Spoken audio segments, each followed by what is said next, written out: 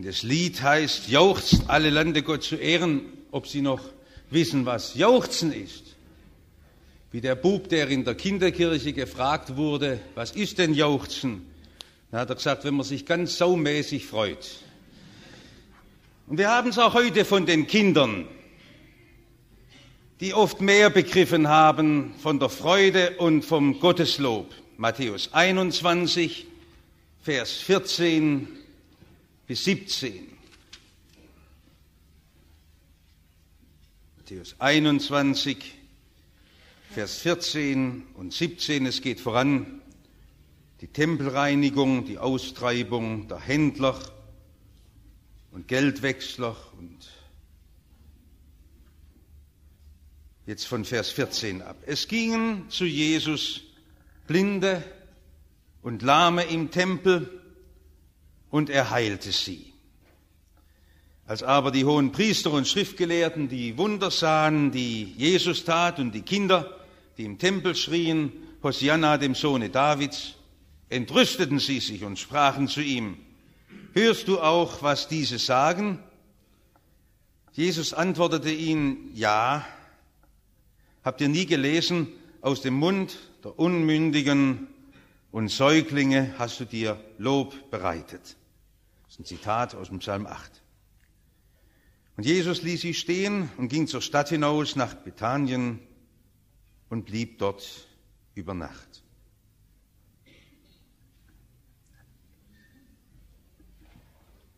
Liebe Gemeinde, es gibt ja schwere Konflikte zwischen den Generationen, Alten und Jungen. Wir könnten da jetzt auch eine Menge erzählen. Mir war das sehr eindrücklich, wie mir einmal ein Vater, der verantwortlich war für einen großen Industriebetrieb, freimütig erzählt hat, woran das manchmal auch liegen kann. Es hat sich schon über Monate, ja fast über Jahre hinweggezogen, dass mit seinem Sohn, der im Betrieb mitarbeitete, die Spannungen immer härter wurden. Der Sohn war missmutig, er ging nicht mehr richtig mit, er sperrte sich und er war kritisch und feindlich und richtig bösartig manchmal eingestellt. Und das ging so weit, dass der Sohn auch den Glauben des Vaters unter sein kritisches Feuer nahm. Und dann erzählt der Vater, es hat sich an einem Abend dann zwischen uns so richtig entladen. Und es war wie im Film. Draußen ging gerade ein schweres Gewitter nieder, da zuckten die Blitze, man hörte den Donner. Und da hat, so erzählt der Vater, mein Sohn sich von seiner Seele geredet, was ihn bedrückte und belastete. Und dann schrie er den Vater an und sagte, nie mache ich dir's recht. Ich arbeite bis tief in die Nacht hinein, aber du hast nie ein Lob für mich. Nie hast du Anerkennung für mich. Und der Vater erzählt, was vielleicht wenig Eltern so begreifen. In diesem Augenblick habe ich gemerkt, dass der Recht hat. Ich habe ja über all die Monate hinweg in einer großen Angst alles in meinen Händen halten wollen. Ich habe gedacht, nur so wie du es machst, ist es richtig. Ich konnte das andere nicht anerkennen. Und ich habe damals gelernt, dass ich aus der Hand geben muss. Und bei uns ist das Wunder geschehen, sagt der Vater, dass wir noch einmal unser Verhältnis ganz neu bauen konnten. Und ich habe einen Freund gefunden in meinem Sohn, indem ich ihn ehrte und ihn lobte. Ach, wissen Sie, da geht es doch jetzt nicht um ein paar Schmalzworte und um eine Lobhudelei, um irgendein großes Wort, sondern es geht darum, ob ich dem anderen den Raum zugestehen kann, der ihm gebührt. Und das kommt ja oft in der Bibel vor mit der Ehre. Dass einer dem anderen mit Ehrerbietung zuvorkomme. Das ist ein Wort, das in unserer Zeit noch Geltung hat. Und das soll ja am meisten auch in unserer Gemeinde so sein, dass wir uns um die kümmern, um die sich sonst niemand kümmert, dass wir ein Auge haben auf die, an denen sonst jeder vorübergeht. Einer komme dem anderen mit Ehrerbietung zuvor. Aber das ist so schwer. Ist bei Ihnen das auch so empfindsam mit Ihrer eigenen Ehre? Dass man nichts hergeben will, weil man selber ja so wenig hat. Und weil man selber darunter leidet und klagen kann, wie wenig die anderen uns Ehre geben. Oder wenn Sie an das Wort denken, Ehre, Vater und Mutter, das Wort, das auch im 20. Jahrhundert bleibende Gültigkeit hat. Nicht bloß ertrage die Eltern, sondern ehre sie. Dann ist das so schwer, weil da in unserer Welt ein Machtkampf stattfindet und jeder seinen Raum verteidigt. Aber ich will heute nicht von unserer Ehre reden, sondern ich will zuerst davon reden, dass wir Gott die Ehre rauben. Von der Gott geraubten Ehre. Die Geschichte heute, die führt uns mitten hinein auf den Tempelplatz. Und da sind solche Jugendlichen, Jungscharbuben und Mädchen, die da oben rumspringen und die da plötzlich anfangen, ihr Hosianna, dem Sohne Davids, zu singen und zu schreien. Wahrscheinlich waren es heisere Stimmen und es klang nicht sehr harmonisch. Was ist da eigentlich Besonderes dran? Es ist bei den biblischen Erzählungen immer so, dass man erst auch durch den Widerspruch merkt, was eigentlich los ist. Die hohen Priester und Schriftgelehrten, was war da nur in die gefahren? Ach, Sie wissen doch, wie das mit dem Kindergeschrei ist. Es kann einem ja schon manchmal auf die Nerven gehen. Wenn Sie mittags Nickerchen machen wollen und dann hört das gar nicht mehr auf. Aber warum ging es denn denen auf die Nerven? Es ist ja interessant, dass in unserer Welt auch in den Tempeln Gottes das Lob Gottes nur so zaghaft und zögernd erklingt. Und dass da gleich welche aufstehen und sagen, was soll denn die ewige Singerei? Jetzt hört mal auf. Es gibt Wichtigeres zu tun. Und dann setzten sie sich wieder hinter ihre Bücher und dann zogen sie ihre Stirn in Falten und dann grübelten sie und diskutierten und wälzten ihre großen, schweren theologischen Probleme. Ist das wirklich so, dass das mit dem Lob Gottes eine seltene Sache ist? Jetzt müssen Sie selber wissen, wie das bei Ihnen aussieht mit dem Lob Gottes. Ist bei Ihnen heute Morgen schon das Lob Gottes gesungen worden? Vielleicht wohnen Sie am hellhörigen Mietshaus, dann ist es am Sonntagmorgen kritisch. Nicht jeder hat ein Pfarrhaus zur Verfügung, wo er Hausrecht hat. Und das Lob Gottes, erklingt das bei Ihnen in Ihren Büroräumen, da wo Sie arbeiten, in Ihrer Küche, wo Sie stehen, wo Sie tagtäglich leben, erklingt das Lob Gottes so laut und hell, dass es die Menschen hören und sich daran freuen. Hat das Gott überhaupt nötig, dass wir das singen? Wenn wir vorhin diese beiden Choräle gesungen haben, ist das wirklich so, dass sich Gott daran freut, an unserem so zurückhaltenden, vorsichtigen Lied, dass wir das singen? Es ist so, dass jetzt die Heerscharen im Himmel den vollendeten Lobgesang Gott singen. Und wie muss es da wohl klingen? Und das ist mir wichtig, dass wir einstimmen in diesen ewigen Lobgesang. Aber auch jetzt heißt, alle Lande sind seiner Ehre voll.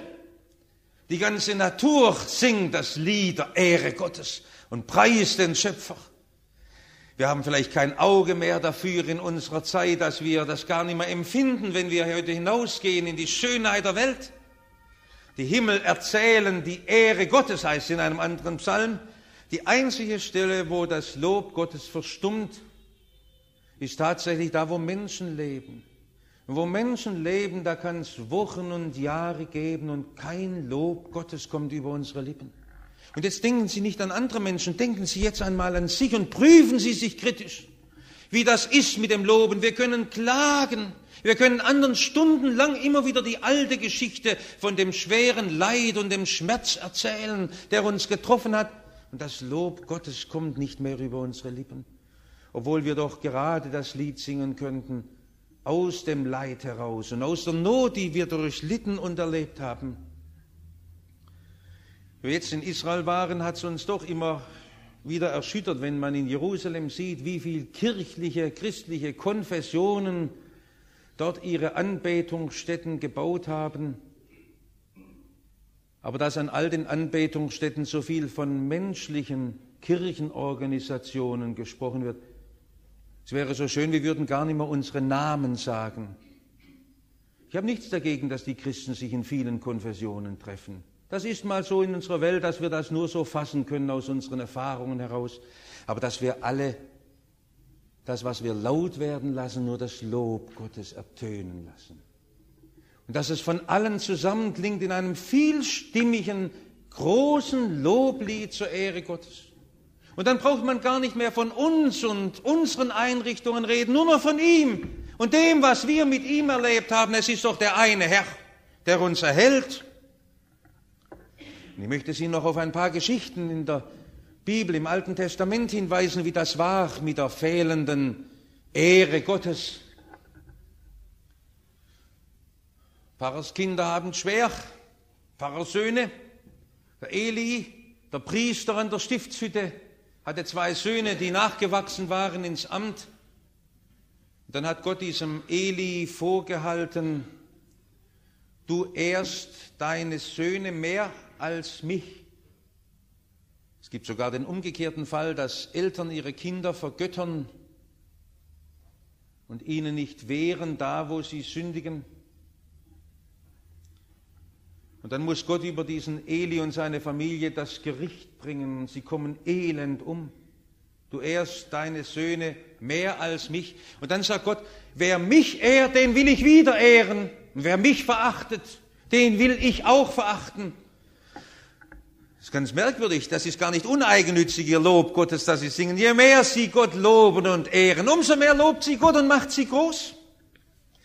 Und sie kommen gar nicht zur Ehre, indem sie um eitle Ehre streiten und zanken, indem sie sich mit Menschen abgeben und rechten, um ihre Anerkennung und ihren Ruf reparieren. Ehren sie Gott und dann kann Gott ihren Ruf auch bei den Menschen wieder in Ordnung bringen. Wer mich ehrt, den will ich wieder ehren.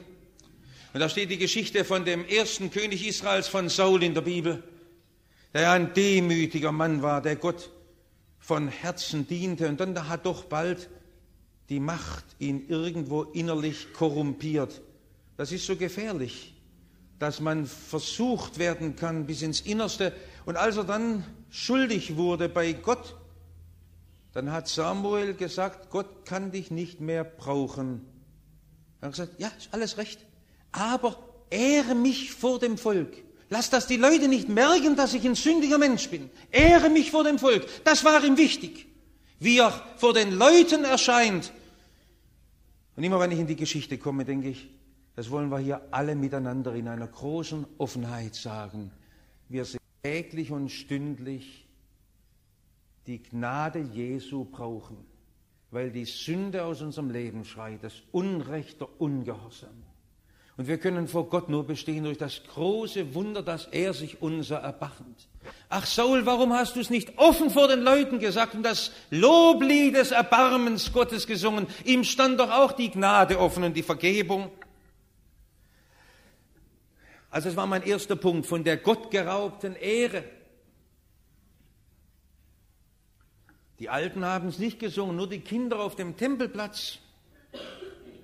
Jetzt bin ich beim zweiten Punkt. Ausgerechnet Halbwüchsige erkennen das.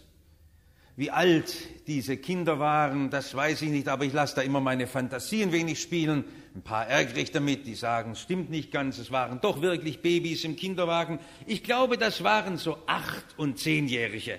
Die sehe ich jetzt in Augen vor mir, bei mir kicken da immer ein paar. In der Ecke, da drüben, Wächter, Stitzenburgstraße. Und das sind so junge Leute, die haben ihr Idol in 1. FC Bayern München und Rummenigge. Das verstehen sie, der schießt Tore und der kann laufen, an dem kommt keiner vorbei. Und da haben die so einen realistischen Blick und die erkennen das.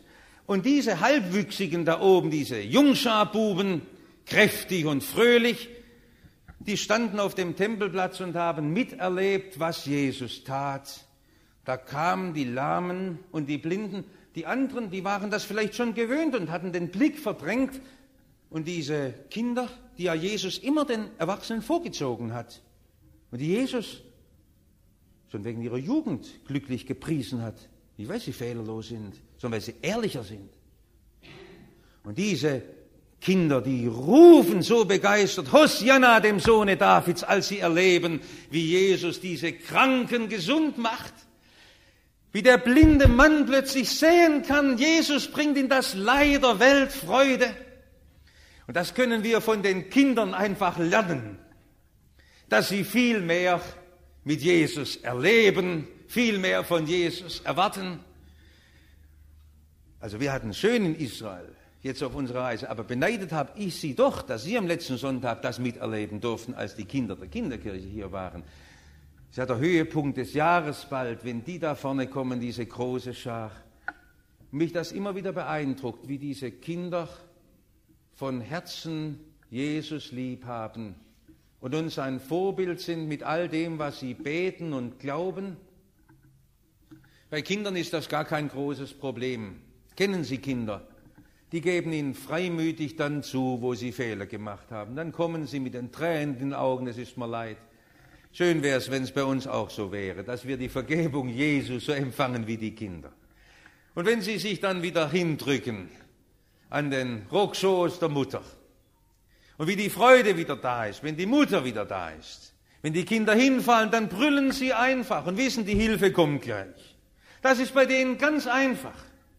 Und darum kommt auch das Loben so von innen heraus, so echt und so überzeugend.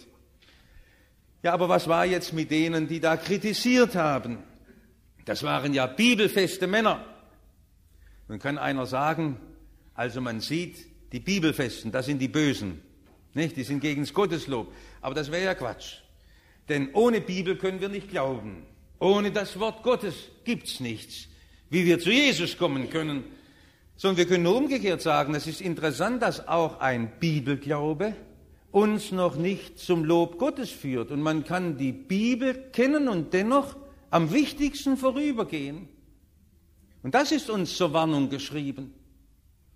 Und dann hat Jesus diesen gescheiten, grundgescheiten Leuten gesagt, die Kinder haben euch viel voraus, Unmündige sind sie. Und da liegt tatsächlich am Ende des 20. Jahrhunderts das Entscheidende. Wir legen so großen Wert darauf, mündig zu sein. Der moderne Mensch, der alles kann, der sich emanzipiert und von jeder Vormundschaft frei macht. Und da wollen wir als Christen sagen, wir können ohne Jesus nichts. Wie die Kinder. Heute nicht und morgen nicht. Wir können uns nicht freuen am Sonnenschein. Wir können nicht schlafen ohne ihn. Wir können nicht aufwachen ohne ihn. Wir können nicht arbeiten ohne ihn. Wir können Ruhestand nicht leben ohne ihn. Wir können nicht zur Operation gehen ohne ihn. Wir können nicht an den Gräbern stehen ohne ihn. Wir können nicht sterben ohne ihn, wie die Kinder. Wir wollen uns an den Rockschoß Jesu hinhängen. Und darum hat Jesus die Unmündigen selig gepriesen. Es ist so schwer, wenn man daran denkt, welche vollendeten Tempelchöre damals wohl gesungen haben. Es muss unheimlich schön geklungen haben. Und Jesus hält das Gebrüll der Meute, der Halbwüchsigen, oder wenn Sie wollen, das Babygeschrei der Kinder im Kinderwagen, das hält Jesus für toller und für ein größeres Gotteslob. Und es könnte sein, dass unsere Oratorien in den Kirchen verhallen und das Ohr Gottes nicht erreichen. Mit den Hochprofikünstlern. Und dann kommt das Lob Gottes wieder aus den Teestuben und aus den Schülerzellen. Und da sitzt da einer abends auf seiner Bude und klampft da ein bisschen und singt aus seinem Jesu-Name-Buch seine Lieder Gott zur Ehre von Herzen, weil er die Rettung empfunden hat. Und weil er es erlebt hat im Leben seines Freundes, wie Jesus frei macht von Hoffnungslosigkeit und Schuld. Und wenn man dann was sagen darf über diese bibelfesten Männer, dann könnte das heute sein über uns Theologen, wo man studiert und Bücher liest und am Ende kommt kein Gotteslob heraus und die Kirchen werden leerer. Und das Ärgernis der Gemeinde steht da und Menschen werden verunsichert. Das ist doch der Prüfstein, ob Menschen darüber anfangen, Jesus zu preisen und ihn zu loben und ihm zu danken über all dem, was sie erlebt haben mit ihm. Noch ein letztes Wort über unseren Dienst. Ja, das ist unser Dienst. Gott loben, das ist unser Amt. Warum sollen wir denn singen? Was kommt denn da Produktives heraus? Wir sind heute solche Leute von der Nützlichkeit und der Effektivität her geprägt. Was bringt das denn schon? Wenn ich Geld spende, weiß ich, was man dafür machen kann. Wenn ich meine Arbeitskraft gebe, das kann ich berechnen. Aber was kommt aus dem Gotteslob eigentlich heraus? Das Größte, dass in dieser gottlosen Welt Menschen etwas von der Größe Gottes erfahren, von der Herrlichkeit Jesu.